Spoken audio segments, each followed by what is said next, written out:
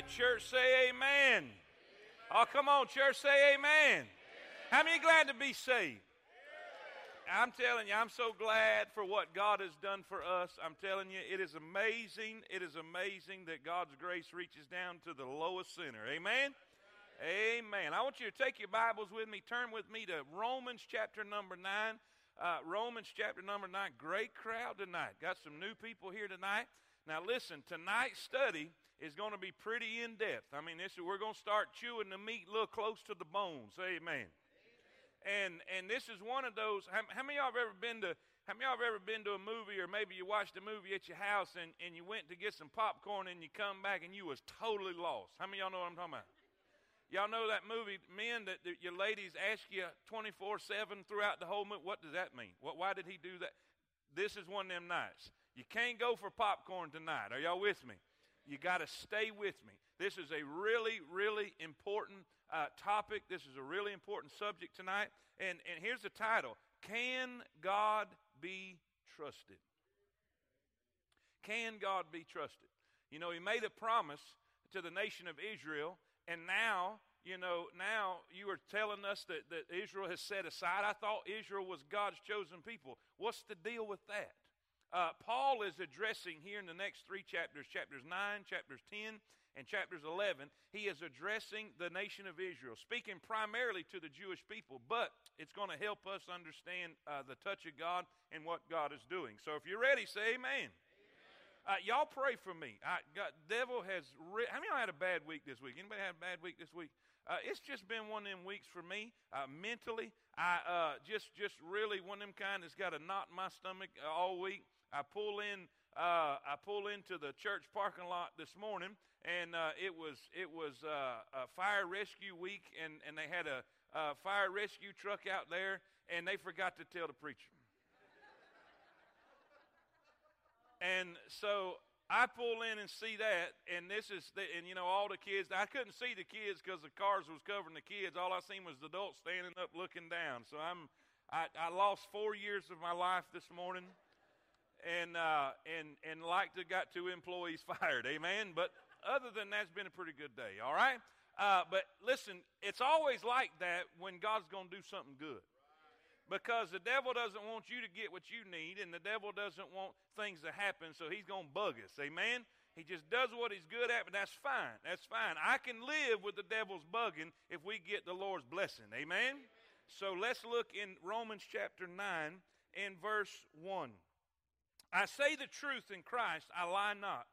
My conscience also bearing me witness in the Holy Ghost that I have a great heaviness and continual sorrow in my heart.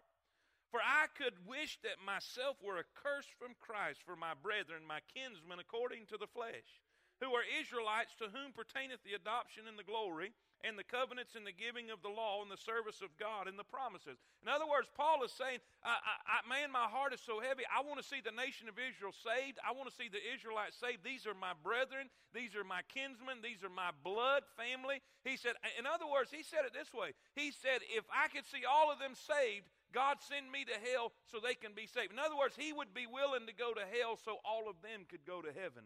What a man of God. That was basically the same thing Moses said with the nation of Israel. God, you curse me, but deliver them. This is his heart. This is his burden. This is what he's trying to get across. And he continues and says, whose are the fathers, and of whom, as concerning the flesh, Christ came, who is over all, God bless forever, amen. Not as though the word of God hath taken none effect. If you're writing in your Bibles, that's a good one to underline, because that's going to help you understand this chapter. For they are not all Israel which are of Israel, neither because they are the seed of Abraham are they all children, but in Isaac shall thy seed be called. That is, they which are the children of the flesh, they are not the children of God, but the children of the promise are counted for the seed.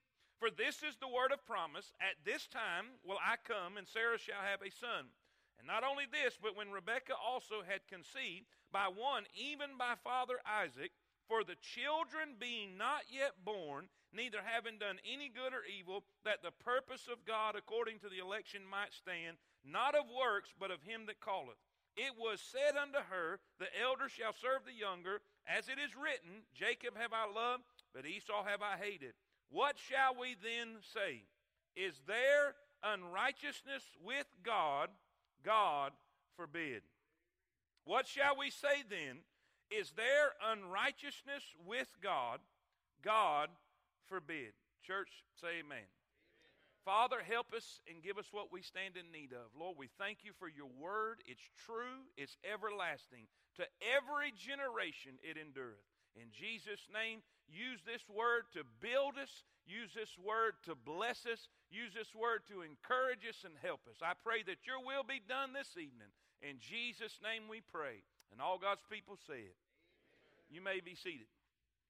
Now look in your notes. We want to do just kind of an introduction with this introductory paragraph to really help us understand what we're fixing to talk about. Because there's basically two things that Paul's going to do. He's going to talk about the promise of God to the nation of Israel, and he's going to talk about why they're going through what they're going through, why he has set the nation of Israel aside, and now he is building the church, all right? Paul was considered, now let's look back at the way the nation of Israel looked at Paul. Let's look at how the Jewish nation themselves, how all the Jewish people that are not believers yet, have not trusted in Christ yet, how they seen Paul. Because they had gotten word back to Rome, who Paul was addressing, but they had gotten word back to Rome that Paul was a traitor, that he was no longer a legit teacher, all right? Paul was considered a traitor to the Jewish nation. He ministered to Gentiles, and he taught freedom from the law of Moses. He had preached in many synagogues and caused trouble, and no doubt many of the Jewish believers in Rome had heard of his questionable reputation. In these chapters, Paul showed his love for Israel and his desire for their welfare. Remember? He said, man, I would rather be cursed so you would be saved. He wants them to understand his love for them. Now, this is the personal reason for the discussion, but there's a doctrinal reason. Paul had argued in Romans 8 that the believer is secure in Jesus Christ and that God's election would stand. But someone might ask, now here's the questions that we're going to be answering, okay, through these next 3 chapters. What about the Jews? What about the Jews? I thought that the Jews were God-chosen people. Wasn't they the apple of God's eye? Didn't God choose them and call them and they were a chosen people? What about the Jews? All right, you're saying that God has a promise now. You're saying that God's election will stand, but what about the Jewish people? They were chosen by God, and now you're saying that God has set them aside and God is building his church. Now here's in bold letters in your notes. Did God fail to keep his promise to Israel? Because now Israel is being set aside, now God is building the church. In other words, did God turn his back on Israel? Did God's promise fail Israel? In other words, did God fail, or did his word fail when he gave Israel the promise? All right, not only that, the very character of God was at stake. If God was not faithful to the Jews, how do we know he will be faithful to the church? Can God be trusted? In other words, God gave them covenants. God gave them promises. God gave them, said that, out of their bloodline, out of their lineage, the king would reign forever and ever, talking about Jesus Christ. And now he's setting them aside? Because Paul is preaching the church, not the nation of Israel. Paul is preaching, on this rock I will build my church, and the gates of hell shall not prevail against it. Paul is saying, hey, it's no longer Jew and Gentile separate now. It is one and the same. The body of Christ is the church. It's about the church now. Are y'all with me? Got to stay with me. So the Jewish people, the unbelievers, are saying this. Look, if God promised the Jewish nation one thing, and now he has set them aside, and now he's over here building the church, what are we supposed to believe? Did God's promise fail? Did God's word fail? Why is it that the Jewish nation is being set aside and that God is building a church? Keep that in your mind. All night tonight, keep that in your mind. Paul's got to defend that. Paul, in this chapter, he is helping them understand that God's word is true forever and ever and ever and ever. God will defend, listen, he's going to defend God's promise. That, listen, no matter what the nation of Israel did, God's promise will be fulfilled. What is happening with the nation of Israel is just temporary, but they don't understand that.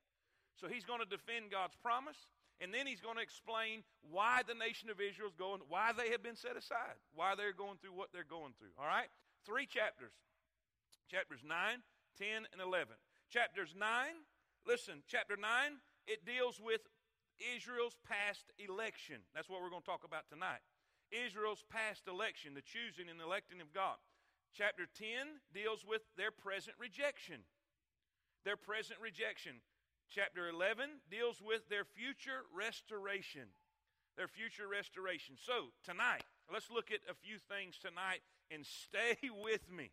Stay with me on this. Number one, I want you to understand the election of God's children. Paul goes back and takes them back to the beginning and explains to them some of the blessings and benefits they had, and specifically talks about their election. Yes, they were God's chosen people. God chose them out of the world. Now let's talk about that. He says in verse number 4. Verse number 4.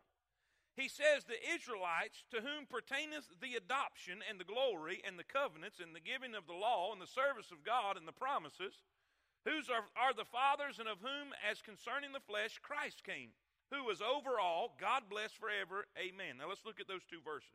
All right, first he begins to explain, when he's talking about the election of God's children, the nation of Israel, first I want you to see the blessings of their election. Write that down. I want you to write that down. The blessings of their election. Israel was adopted by God as his own people. He gave them his glory in the tabernacle and in the temple. God gave Israel his covenants, first to Abraham, then to Moses, and then to David. He also gave them his law to govern their political, social, religious life, and to guarantee his blessings if they obeyed. He gave them the service of God, referring to the ministry of the tabernacle and the temple. In other words, it was the Jewish nation that had the privilege of going to God in the tabernacle, going to God in the temple. It was the Jewish nation that was able to go in the very presence of God and have the touch of God. And in all of these things, they were blessed. Man, they experienced such a closeness with God and a privilege with God that no other nation had. No other nation. The purpose of all these blessings, was that Jesus Christ, through Israel, might come into the world.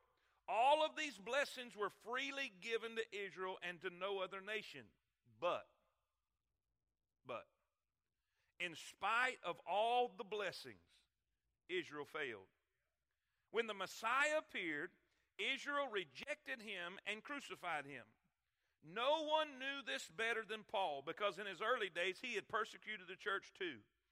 Now here's the thing. You remember we're talking about the promise.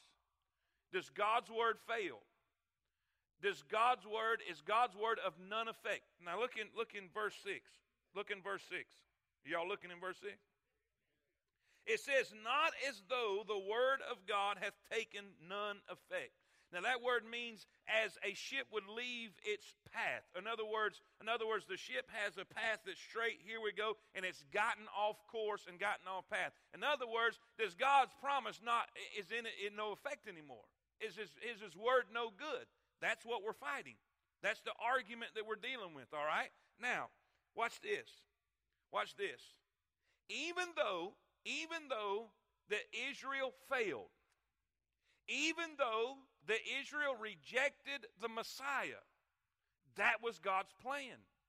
That was God's original purpose, was for the nation of Israel to have their Messiah come, and they would accept their Messiah. He gave them ample opportunity many times.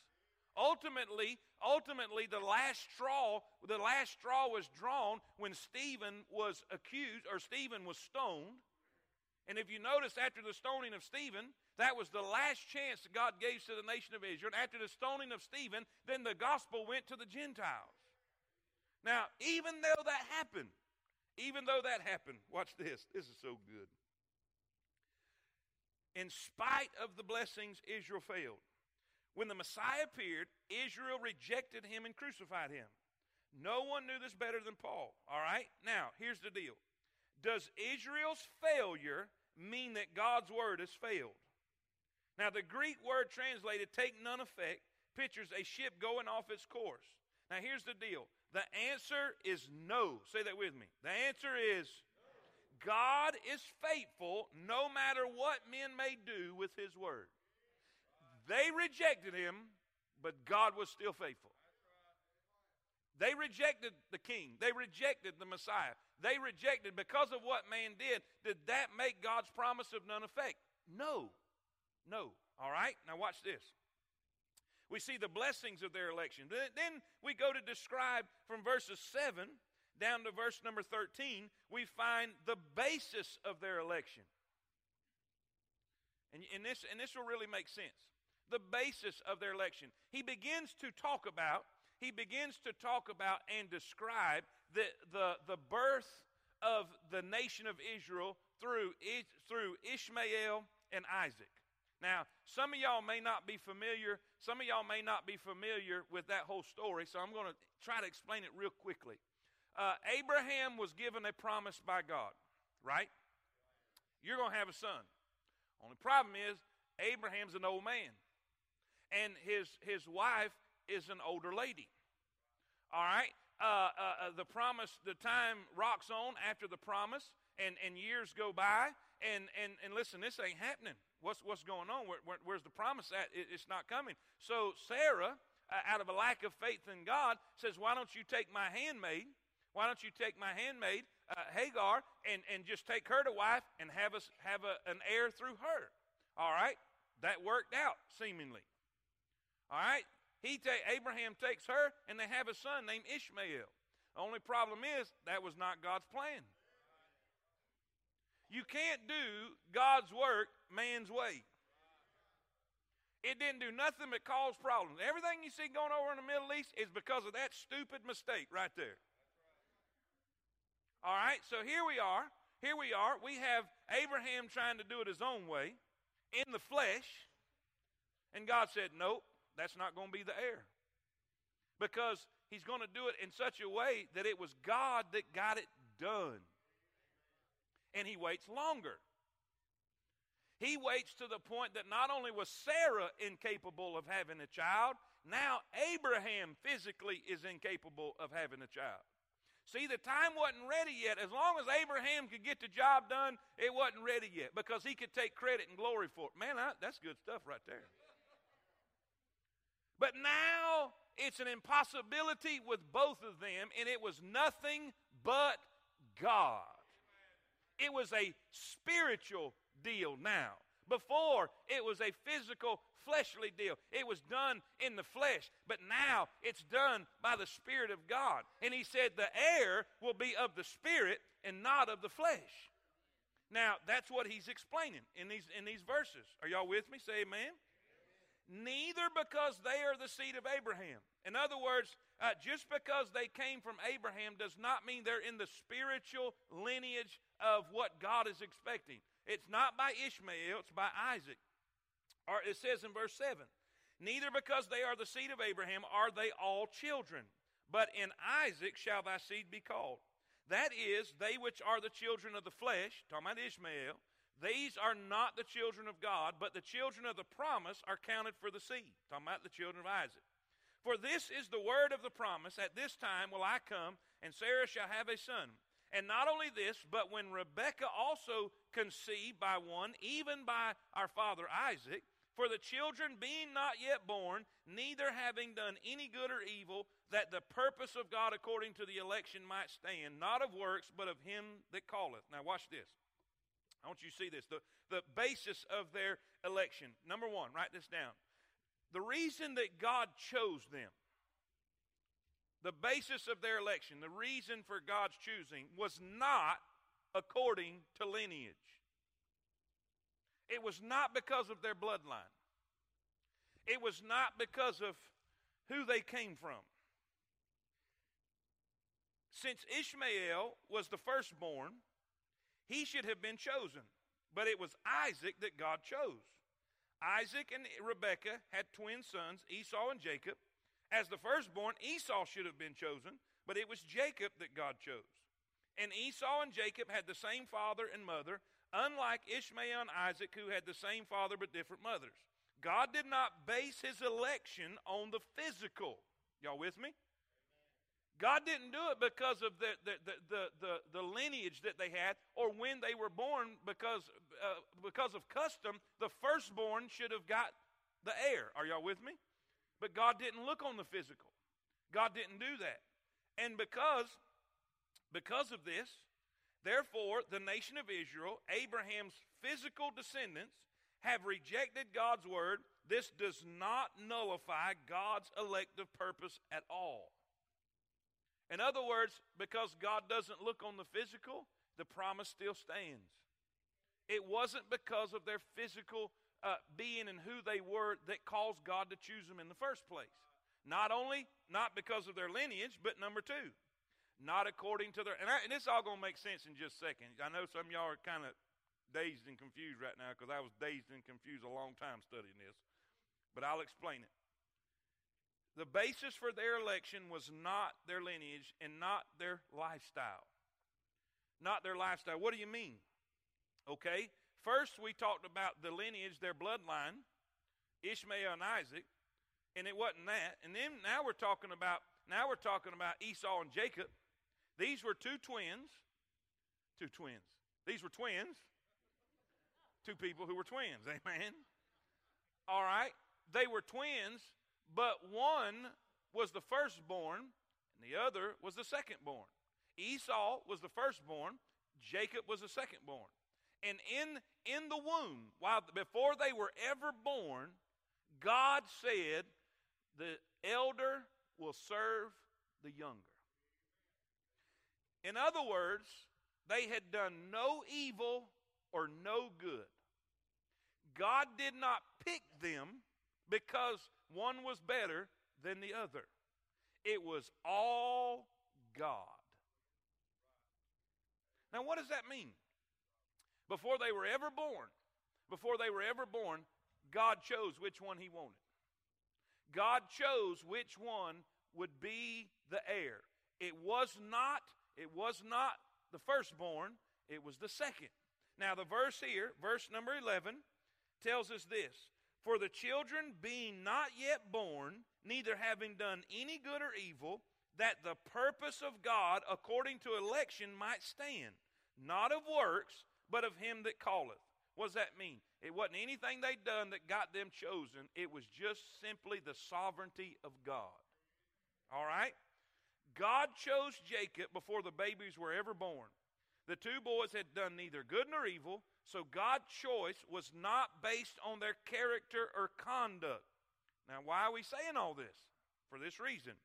Since God's election of Israel does not depend on human merit, their disobedience cannot nullify the elective purposes of God. God is faithful even though his people are unfaithful. Are y'all starting to get it? If you were not chosen because of your bloodline, simply because of what you did is not going to nullify God's promise. If you were not chosen because you were good or bad, because you were good or bad does not negate God's promise. In other words, he's trying to help them understand that God's promise is sure no matter what. No matter what Israel does, God's promise is sure. No matter what they do, God's promise is sure. Now, there's only one problem. Why then are they set aside? Why is God now focusing and concentrating on building the church? Church, say amen. Now, are y'all with me so far? All right, first we talked about the election of God's children. Then I want you to see number two. Now there's an explanation of God's conduct. Before we go into the main reason that God is doing what he's doing, there's some things that Paul wants to explain to it. Because he knows that they're going to have an argument. He knows that they're going to have, an issue with some things that Paul was trying to tell them. So he begins to answer their questions before they ask him. All right? Here he says in verse number 14. And by the way, let me go back to verse 13. Let me go back to verse 13. As it is written, Jacob have I loved, but Esau have I hated. Now, God has never hated an individual. That is not talking about the individual person of Esau. It's talking about the nation of Edom. These were two different nations, the nation of Israel and the nation of Edom. And what the point of this statement is that God chose Israel over Edom. Does that make sense? Amen. So I want you to read that and go home and think, oh man, God hated somebody. God's word never contradicts itself. God says this, for God so loved the world, that he gave his only begotten Son, that whosoever believeth in him should not perish but have everlasting life. He also said, God is not willing that any should perish, but that all should come to repentance. Are y'all with me? He's talking about two different nations. The choice and the choosing of God over these two nations, okay? Now, what shall we say then?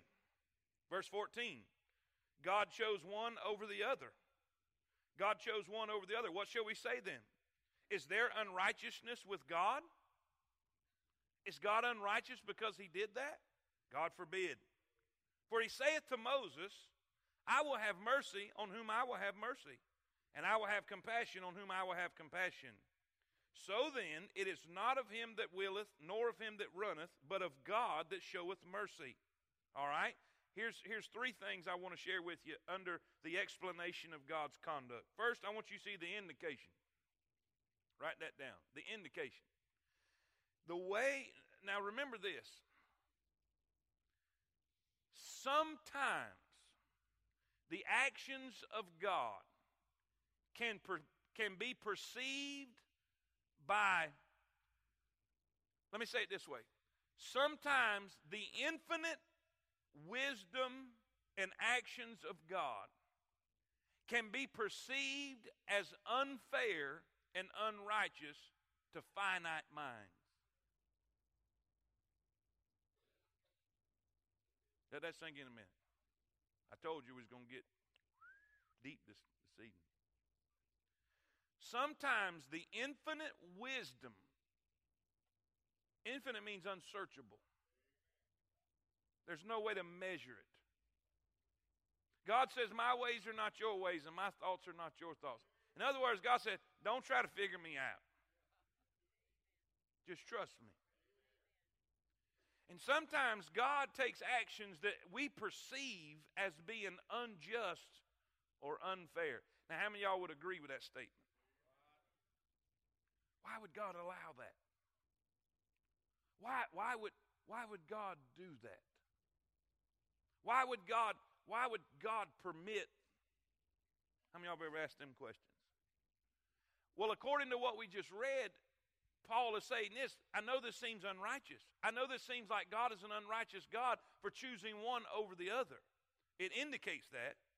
The fact that God chose one and not the other seems to indicate that he's unrighteous. Paul asked the question, is there unrighteousness with God? And then he replied. What did he reply? Say it with me. It is unthinkable that the holy God should ever commit an unrighteous act. Election is always totally a matter of grace. If God acted only on the basis of righteousness, nobody would ever be saved. Underline that in your notes. Underline that in your notes. If God only acted on the basis of righteousness, nobody ever would be saved. Paul quoted Exodus 33:19 to show that God's mercy and compassion are extended according to God's will and not man's will. In other words, all of us deserve condemnation, not mercy. All of us do. All right? Now, I want you to see B. In order to further explain himself, he gives an illustration. First, we see there's an indication. An indication, verses 14 through 16, that basically mercy is all about God. It's not about us. Now he gives the illustration of Pharaoh and Moses. Two people that really are somewhat the same, but God uses them in a different way. All right? For the scripture saith unto Pharaoh, even for this same purpose have I raised thee up, that I might show my power in thee, and that my name might be declared throughout all the earth. Therefore hath he mercy on whom he will have mercy, and on whom he will he hardeneth. Now, here's the story. If you don't know the story of Pharaoh and Moses, y'all know Moses. God calls Moses to come back and get his people out. And he says, look, God says, get them out. And then they have the plagues. Y'all know what I'm talking about? And Moses kept saying, no. And every time his heart would get hardened and he would rebel against God, and it would just get worse and worse and worse.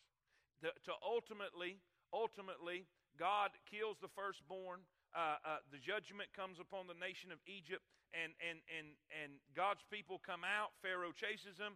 Pharaoh gets killed in the sea. So here we have two people. And God uses both of them in a different way. One to mercy, one to judgment. One to life, one to death. Now watch this. Paul quotes Exodus 9:16, and he uses Pharaoh as an illustration. But watch this. Moses was a Jew, Pharaoh was a Gentile, yet they were both sinners. In fact, both were murderers. Both saw God's wonders, yet Moses was saved and Pharaoh was lost. God raised up Pharaoh that he might reveal his glory and power, and he had mercy on Moses that he might use him to deliver the people of Israel. God is sovereign in his work and acts according to his own will and purposes. So it was not a matter of righteousness, but of the sovereign will of God. In other words, it wasn't because Moses was better than Pharaoh. Y'all with me? It wasn't because he was a righteous man. They were both the same. It was a sovereign choice, a sovereign act of God and a purpose of God. But keep on. God is holy and must punish sin. But God is loving and he desires to save sinners. This is not in your notes. If everybody is saved, it would deny his holiness. But if everybody is lost, it would deny his love. So what's the answer? By declaring his word and revealing his power to Pharaoh. God gave Pharaoh opportunity to repent. But instead, Pharaoh resisted God and hardened his heart. The fault lay not with God, but with Pharaoh. The same sunlight that melts the ice also hardens the clay. God was not unrighteous in his dealings with Pharaoh because he gave him many opportunities to repent and believe. You ever notice? I mean, a good illustration of this is Peter and Stephen. Peter and Stephen preached the same message. Go back and study it. Peter preached one message on the day of Pentecost. Stephen preached the same message. Peter had mass revival. Stephen got killed. The Bible says when Peter preached, they were pricked in their heart. When Stephen preached, same message, they were cut to the heart. The same sun that melts ice hardens clay. Now here's the deal. It may seem that God is unjust to certain people. It may seem in our perception that God is unrighteous or unfair, but God is just in everything he does. Say, well, he picked and made Pharaoh. Nope. You say, well, okay, let's keep reading. Watch this. Therefore, verse 19. First there was an indication, then there was an illustration, but now there's an implication. Now he's implying God made him do it. And if God made him do it, then why is that fair? He says in verse number 19, Thou wilt say then unto me, this is Paul saying, Thou wilt say then unto me, why doth he yet find fault? In other words, why could he blame Pharaoh? He made him do it, right? Why doth he find fault? For who hath resisted his will? We can't resist the will of God. We can't resist God's hand and His purpose in our life? It's not true, people. That's not true. God has a perfect will for your life, but He gives you a choice. God's got a wonderful will for your life, but He's never going to force you to do it. What is the point? What Pharaoh did, he chose to do. Now let's keep reading. Nay. First Paul says, now wait a minute. First, you don't have no right to argue with God. Nay, O man, who art thou that repliest against God? Shall the thing formed say to him that formed it, why hast thou made me thus? Hath not the potter power over the clay in the same lump to make one vessel unto honor and another unto dishonor? What if God, now here's the explanation. What if God, willing to show His wrath and to make His power known, endured with much long suffering the vessels of wrath fitted to destruction, and that He might make known the riches of His glory on the vessels of mercy, which He had afore prepared unto glory? Now here's the deal. The fact of God's sovereign will only seems to create a new problem. If God is sovereign, then who can resist Him? If one does resist Him, what right does He have to judge? It is the age-old question of the justice of God as He works in human history. We know that God by nature is perfectly just. Amen? Genesis 18:25 says, shall not the judge of all the earth do right? It is unthinkable that God would will an unjust purpose or perform an unjust act. But at times, it seems that He does just that. He had mercy on Moses but condemned Pharaoh. Is this just? He elected Israel and rejected the other nations. Is this just? Verse 22 helps clear everything up. The fact that God was long-suffering indicates that He gave Pharaoh opportunities to be saved. The word fitted in Romans 9:22 does not suggest that God made Pharaoh a vessel of wrath. The verb is in what the Greek grammarians call the middle voice, making it a reflexive action verb. So it should read this way. It fitted Himself for destruction. In other words, God prepares men for glory, but sinners prepare themselves for judgment. In Moses and Israel, God revealed the riches of His mercy. In Pharaoh and Egypt, He revealed His power and wrath. Since neither deserved any mercy, God cannot be charged with injustice. Here's the point. We can't argue with God, number one. There's no way that a finite mind, in other words, a limited mind, can understand an unlimited God. There's never a time that we're going to figure out everything that God is doing and how He does it and why He does it. There's no way ever that we're going to understand why we pray that God would heal this person's cancer and they delivered, and then over here we pray for God to heal this person's cancer and they go to heaven. Why God will fix this problem and seemingly ignores this problem. But God always has a purpose. And God is perfect in everything He does. Now, we know that He gave Pharaoh every opportunity to believe. Every opportunity. And according to the verse is really given in such a way that God was long-suffering.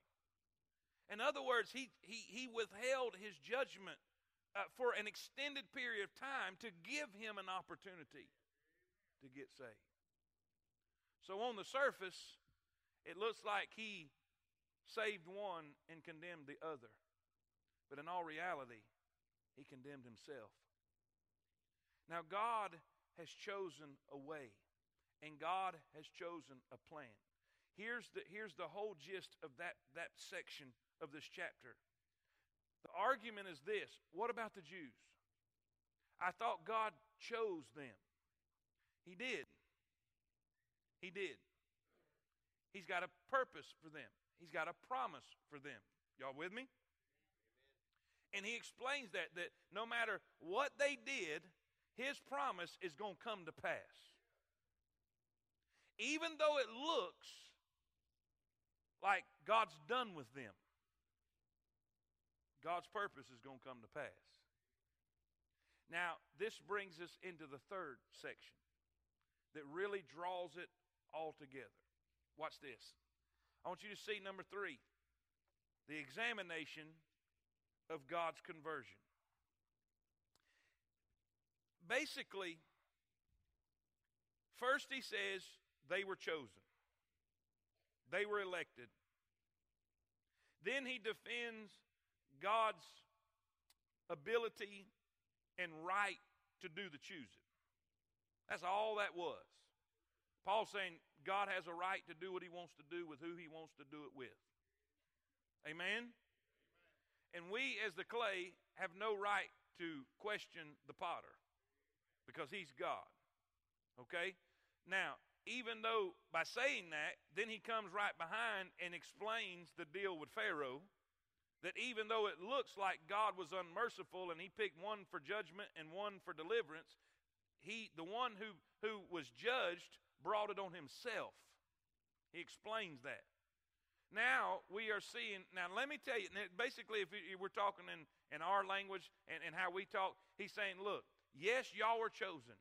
Yes, the nation of Israel was picked. God chose them. Y'all had blessings, incredible. I mean, you had unbelievable blessings, and it wasn't because you were good, and it wasn't because of your lineage. It was because God picked you. It was all about him. It wasn't about you. Amen? And because it was all about him and not about you, what you did can't discount the fact of what God's doing. So the promise is true, and it's going to happen regardless. Now, for all y'all that's worrying about, or you're thinking that God's not right by choosing, that's what the next few verses are about. Now he's saying, now let me explain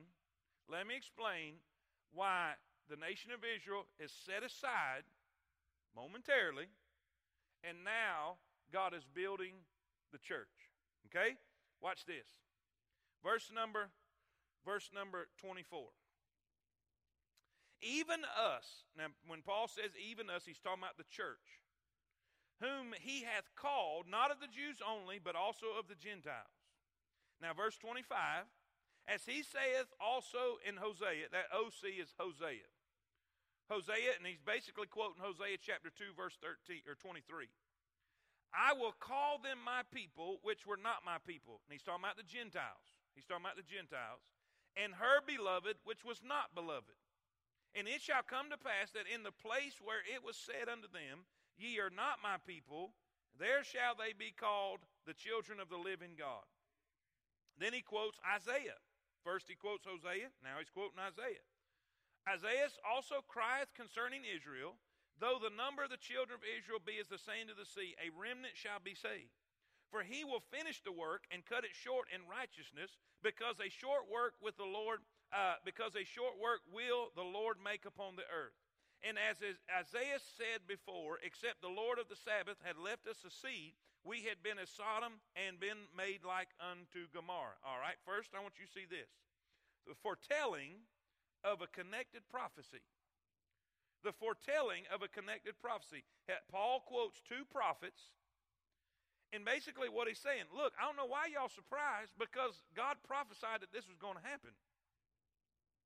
Why are you acting surprised that God has set aside the nation of Israel and now he is reaching out to the Gentiles because Hosea said it was going to happen and Isaiah said it was going to happen? So God is just fulfilling prophecy. That makes sense. Say amen. All right. Paul quoted Hosea 2:23, a statement declaring that God would turn from the Jews and call the Gentiles. Then he cited Hosea 1:10 to prove that this new people being called would be God's people and the children of the living God. Now watch this. Man, I hope I can say this right. In the Exodus, when he calls the Jewish people out of Egypt, he rejects the Gentiles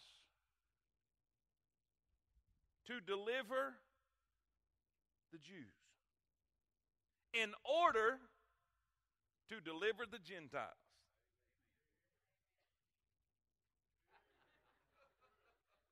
Think about it.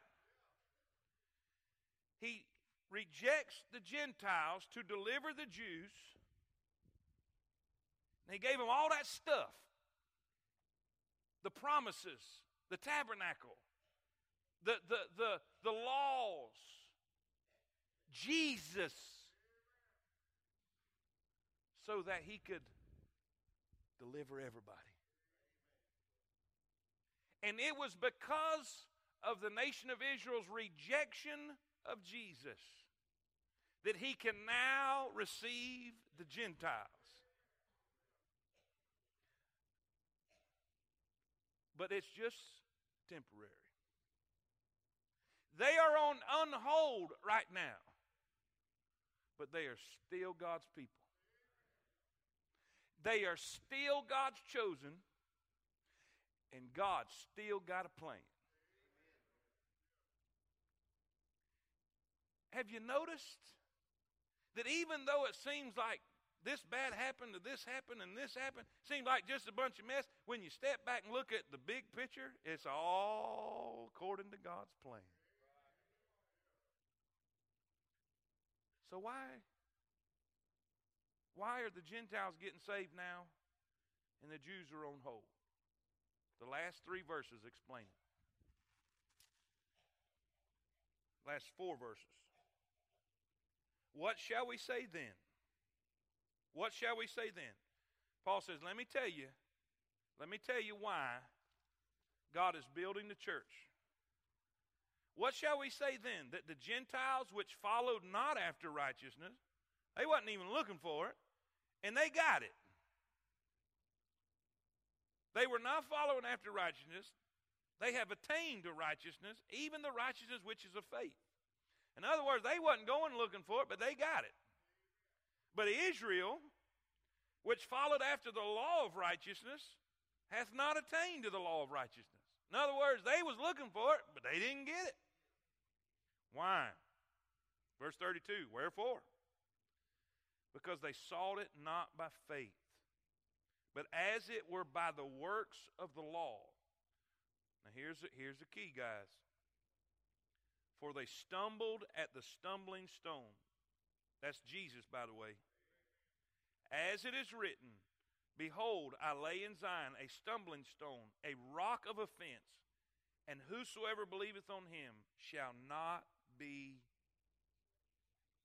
The Jews sought for righteousness, but did not find it, while the Gentiles, who were not searching for it, found it.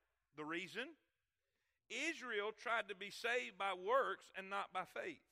They rejected grace righteousness and tried to please God with law righteousness. Somebody say amen.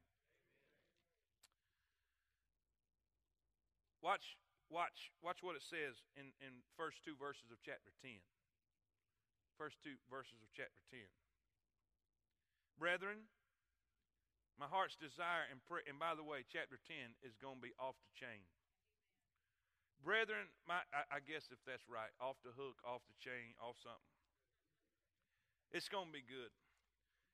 Brethren, my heart's desire and prayer to God for Israel is that they might be saved.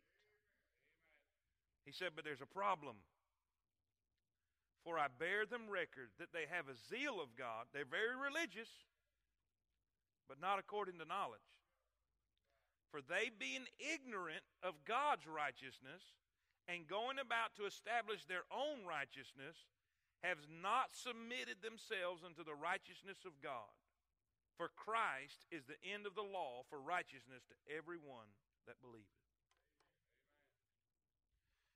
Here's what Paul says. Let's just summarize it. Let's summarize it. So everybody put your papers down and look at me. Let's summarize this whole chapter. For 3 chapters, actually Paul has been speaking about salvation for the last 3 chapters. Chapters 6, 7, and 8, and victory and conquering and all that kind of stuff. And now he stops. And addresses basically the Jewish nation and some questions and arguments they may have. And this is what he says. Because they're saying, look, what about the Jews, man? Now you're talking about the church. We're no longer relevant anymore. We're no longer God's people anymore. I mean, what's this about? Why is this? All the focus is off the rituals and the formalism of the temple. And you're saying we don't have to go to the tabernacle or the temple no more. And now it's all about the church. What's up with that? So Paul begins to explain. He begins to explain, yes, y'all were the chosen people. But it wasn't because of anything that you did. It was all the sovereign grace of God. And yes, the promise to Israel is still true, and it will still come to pass. Jesus is going to come, and he's going to reign as king on this earth. Say amen. There is going to come a kingdom through the lineage of their father David. Amen. And nothing they can do can disregard and keep God from being faithful with his promise. Now, some of y'all think that it's unrighteous, or God doesn't have a right to do with what he wants, with who he wants, where he wants, how he wants. But God is righteous. God is sovereign. And God is just. Nobody will ever get what doesn't belong or is not what's coming to them. The only people that don't get what's coming to them are those that have repented and trusted in Christ. Y'all, did you get what I just said? We all deserve hell, but God's provided heaven. Then he goes on to say, look, I don't know why y'all are surprised. You shouldn't be surprised if you know the scriptures, the prophets. He quotes two scriptures out of Hosea, one out of Isaiah, and says, look, God said that this was going to happen. God said that he would turn from the Jewish people and turn to the Gentiles. And that took place in the book of Acts right after the stoning of Stephen. Right after the stoning of Stephen. But God's got a purpose. God's got a purpose. He delivered the nation of Israel. He turned his back on the Gentiles to deliver the Jews so that he could deliver the Gentiles. Because it was through the blessings and the touch and the covenants and the promises of the nation of Israel that he would bring Jesus to the whole world so everybody could get saved. And the reason y'all are on hold and God's building the church is because the Gentiles believed Christ. And they came to God by faith. And you can't get that because you're trying to work your way in. And it's salvation, for by grace are you saved through that not of yourself. It is the gift of God. And the reason you're struggling is because you're tripping up over Jesus. You're so confident in your lineage. You're so confident in your bloodline. You're so confident in your heritage. You're so confident in your ability to try to follow the law. You're so confident in what you think you know, and you're so religious and you're so zealous that you cannot believe that Jesus is your Savior, that you are a sinner, and that he will save your soul. It's not hard getting people saved. It's hard getting people lost. And their problem is they just couldn't get lost. They thought everybody else was lost but them. They were God's chosen, and they were depending more on their heritage than they were on Jesus' sacrifice on Calvary. Somebody say amen. Tonight was about the Jews' election, the choice that God made of them. Next week, it's going to be about their rejection. Their rejection. Chapter 10 is great, man. I'm telling you, it's really, really a great study. So you need to be here, and you need to be praying about it. And while you're praying about that, pray for me. Say amen. How many of y'all enjoyed tonight? Yeah, come on, give him praise. Give him praise. Chew on it a while. Pray about it a while. Read your notes. Take them home. Read your notes. Let God speak to you. What can we take from this? God's word is true. God's promises will always come to pass. The nation of Israel does have a remnant, And there's coming a day after judgment, and I believe a portion of that scripture is dealing with the nation of Israel going through the tribulation period and then coming out on the other side and God bringing a new kingdom, and that's going to be great. That's going to be awesome. But trust me on this. God is right in anything he does. There's some things in my mind that I'm really taking from this study. Not just about what he was trying to do with the nation of Israel in Rome at that time, and the skeptics and the people that were, worried about him being a traitor and all that kind of stuff.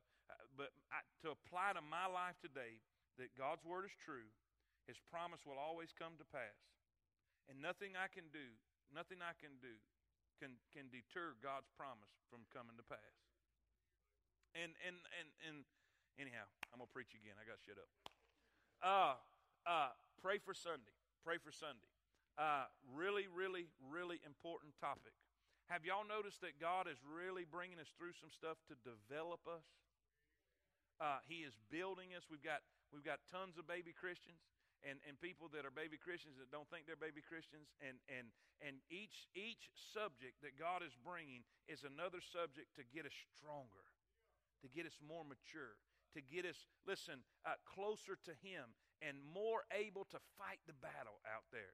So I need you to pray hard for me, because if the devil does in the second half what he has done in the first half, say amen. I need your prayer. How many of y'all going to pray for me this week? All right. Well, let's pray for each other. We got 2 minutes and 13 seconds, all right?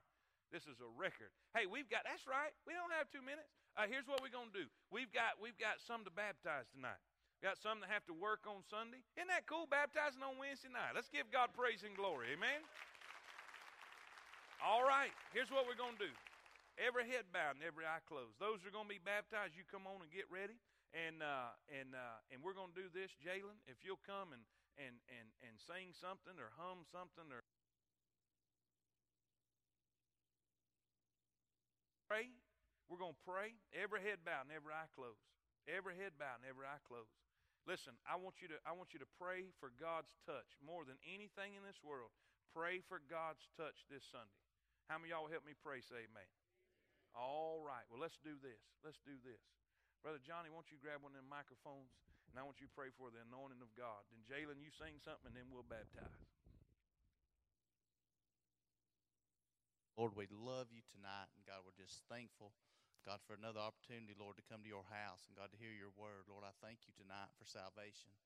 Lord, I thank you for that grace, God, that our pastor talked about tonight. Lord, I thank you for saving grace. Lord, it's nothing that we could do, God, to earn salvation. Lord, it's what you did on the cross, and Lord, we praise your name tonight for that. Lord, I thank you for this baptism tonight, Lord. I pray, God, right now you'd bless these people, God, as they come tonight, and Father, God, you in believers' baptism, Lord, we thank you for everything that you do. God, for Temple, Lord, for blessing. Lord, we pray for Sunday. God, we pray for our pastor, Lord. I pray that you'd build a hedge, God, about him. And, Lord, protect him tonight. God, I pray this next week, God, as he keeps studying and preparing, Lord, for the message, Lord, that you'd continue to bless. Lord, we love you tonight. Just touch everything that goes on here at Temple, Lord, for all the workers, God, for the kids, Lord, that's helping in Awana. God, for TSM, Lord, we praise you for what's going on down there. Lord, we just again want you to bless. Lord, let us continue to grow, Father God, and let your will be done. In Jesus' name, amen. Amen. While they're getting ready, y'all been sitting for a while. Y'all stand up real quick. Stand up and sing with us tonight. Some glad morning when this life is o'er, I'll fly away to a home on God's celestial shore. I'll fly away. I'll fly away, oh glory. I'll fly away when I die. Hallelujah, by and by. I'll fly away. Just a few more happy days and then I'll fly away to a home where joy shall never end. I'll fly away, and I'll fly away, oh glory. I'll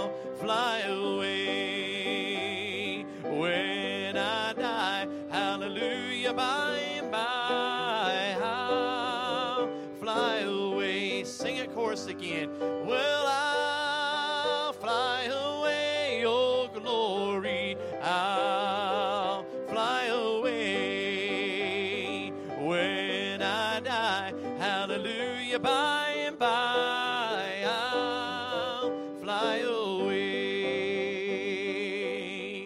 All right, this is just like a baptism on Sunday. You've been to a football game, it's national championship game. Your team, whoever it is, just scored the final touchdown. That's how we need to act when people get baptized, because there is praise all over heaven. So let's just have a little bit of it here tonight. Church, say amen. Amen.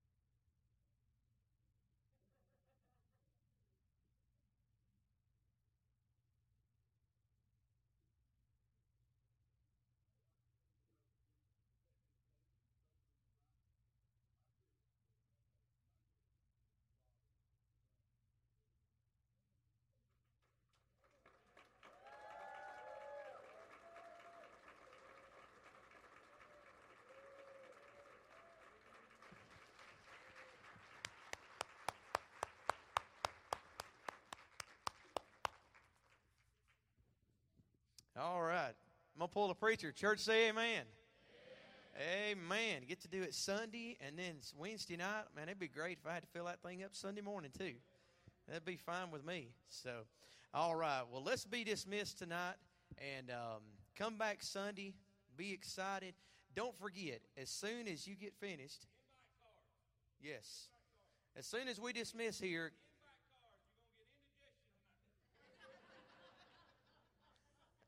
See, if y'all had done it Sunday, he wouldn't have had to say it. He don't even have a mic. As soon as we dismiss, really, grab you some invite cards, grab a pack of them. Saw a lady getting some to give to her kids, to give out to kids in the neighborhood. So that's just awesome. Also, don't forget your kids. Don't linger around, because we got workers that are needing to get their get gone, and pick your kids up. We love them, but you need to love them more. Okay? All righty? Okay, let's be dismissed. Dear Lord, thank you for this day. God, thank you, God, for, Lord, an opportunity to be here tonight. Thank you for the message we've heard, God, from our pastor. God, thank you for a pastor, God, that will preach and teach, God, your word. God, thank you for allowing us once again, God, to see new converts, Lord, take that next step. God, that should encourage us as Christians and, Lord, as a church to see, God, we're doing something right.